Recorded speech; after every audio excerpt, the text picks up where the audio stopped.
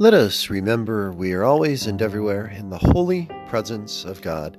Hello and welcome to the Presence Podcast. You are here for episode number 359. And this is Rick, and I am glad that you are here with me as I share with you about this Christmas Eve day, which actually has just ended because it's a little bit after midnight on the 25th. I know that I am later in posting than I usually am, but I beg your forgiveness. It was Christmas Eve after all. Yesterday, which was Christmas Eve, because today is now Christmas, Merry Christmas to you, I kept my eyes, my ears, and my soul open to experience the presence of God. And I am very glad that you are here with me to hear all about it. So, Christmas Eve for us during the day was clear-ish, got a little bit cloudy, but the weather was quite pleasant, meaning 30s and dry, and I decided that I really wanted to go out for a walk, which I did, which every time I go for a walk, I realize how much I enjoy going for a walk, and today was no exception. To encourage myself for the walk, I like to listen to things that I don't listen to when I am washing the dishes or driving various places. Typically, during those times, I will listen to podcasts. But when I am out for a walk, I like to reward myself, so to speak, by listening to audiobooks. And there's an audiobook that I've had for quite a while, but I have not gotten around to listening to it. And it is by Trevor Noah, who is, as you might know, the host of The Daily Show. Now, a little bit about Noah before I tell you about his book, or in my case, his audiobook. Trevor Noah is South African, and he's 34 years old. He is considered, or was considered, by the South African during apartheid. He was considered a colored, which is a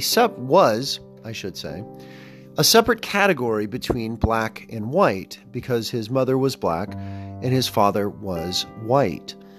And therefore he was born, as the title says of the book, born a crime. Because in the apartheid system, he was the product of an illegal union. Blacks and whites were not allowed to have children, which meant that they were not allowed to have intercourse with each other. And the mere fact that he was born showed that rules, laws were broken. And his autobiography, which is what I listened to as I walked, called Born a Crime, read by him, which I think is always the best way to hear an autobiography, was really fascinating because it talked about the vast injustice of the apartheid system. Now, I was a little bit older than Trevor was when apartheid ended. He was in his childhood years, whereas I was already in my 20s. And I guess I paid attention a little bit to apartheid. I certainly was aware of the global awareness and push through mainly boycotts to put pressure on the South African white government to end apartheid. But it was interesting in Trevor's autobiography to hear about some of the descriptions that he offered about the incredible injustice of apartheid. I only listened to maybe 45 minutes of the book, but in it, as he was describing the apartheid system, he said that it was, in the estimation of the white South Africans, the most perfect system of racial segregation and ultimately racism.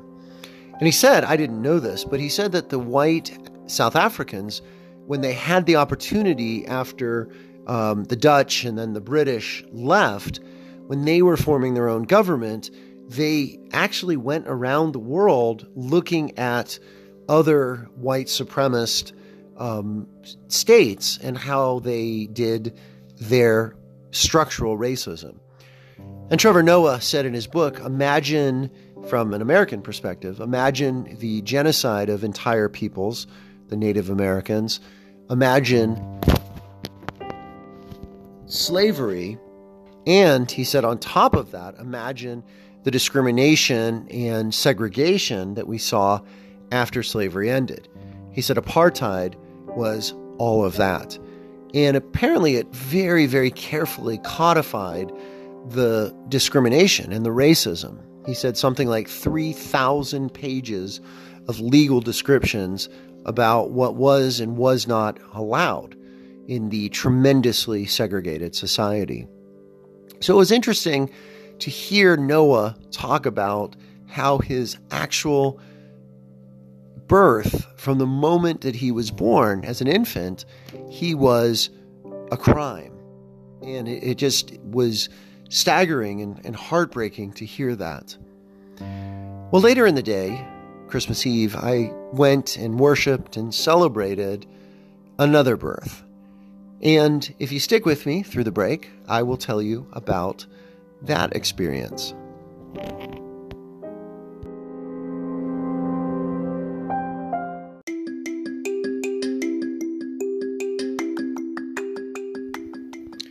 Thanks for sticking with me through the break.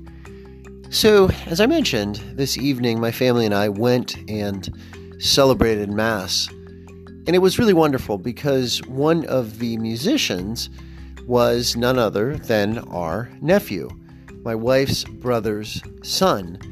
He plays the cello and actually played a really beautiful piece in the pre-worship time with a woman on the flute and a gentleman on the piano, and he was plucking actually his cello, and it was just really, really a neat sound.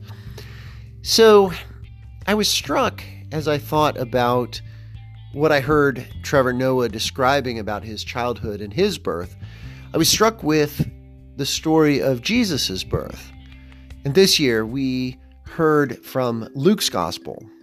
You know, it's the one with the family in the stable because there was no room at the inn, and Jesus placed in the feeding trough, and the angels coming to the lowliest and sketchiest, really, of professions, shepherds. And they are the first to come and give homage to the newborn king. And I thought about Jesus' birth and how difficult it was, and how much of a challenge it must have been for young teenage mom and unwed parents, and just very difficult conditions. But he wasn't born a crime. Rather, he was born, Jesus the Christ, as the liberator, the one who frees all from all oppression, whether it's individual and personal sin, or whether it's the sins of a society, a racist, hateful, discriminatory society like South Africa before the end of apartheid.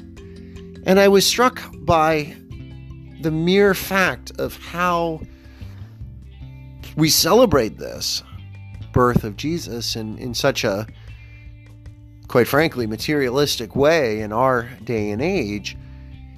But we forget how poor and lowly and simple his birth was, and also that he comes to free us all from selfishness and sin, and to free us for love and kindness and compassion, all of which leads to a more just and fair society. And how the end of apartheid, which I'll look forward to hearing more from Trevor Noah in his book about what that experience was like, but to know that it was through Christ's birth and life and teachings and death and resurrection that an end to all injustice came, in South Africa, but also that it will come against the powers of darkness and evil in our world today.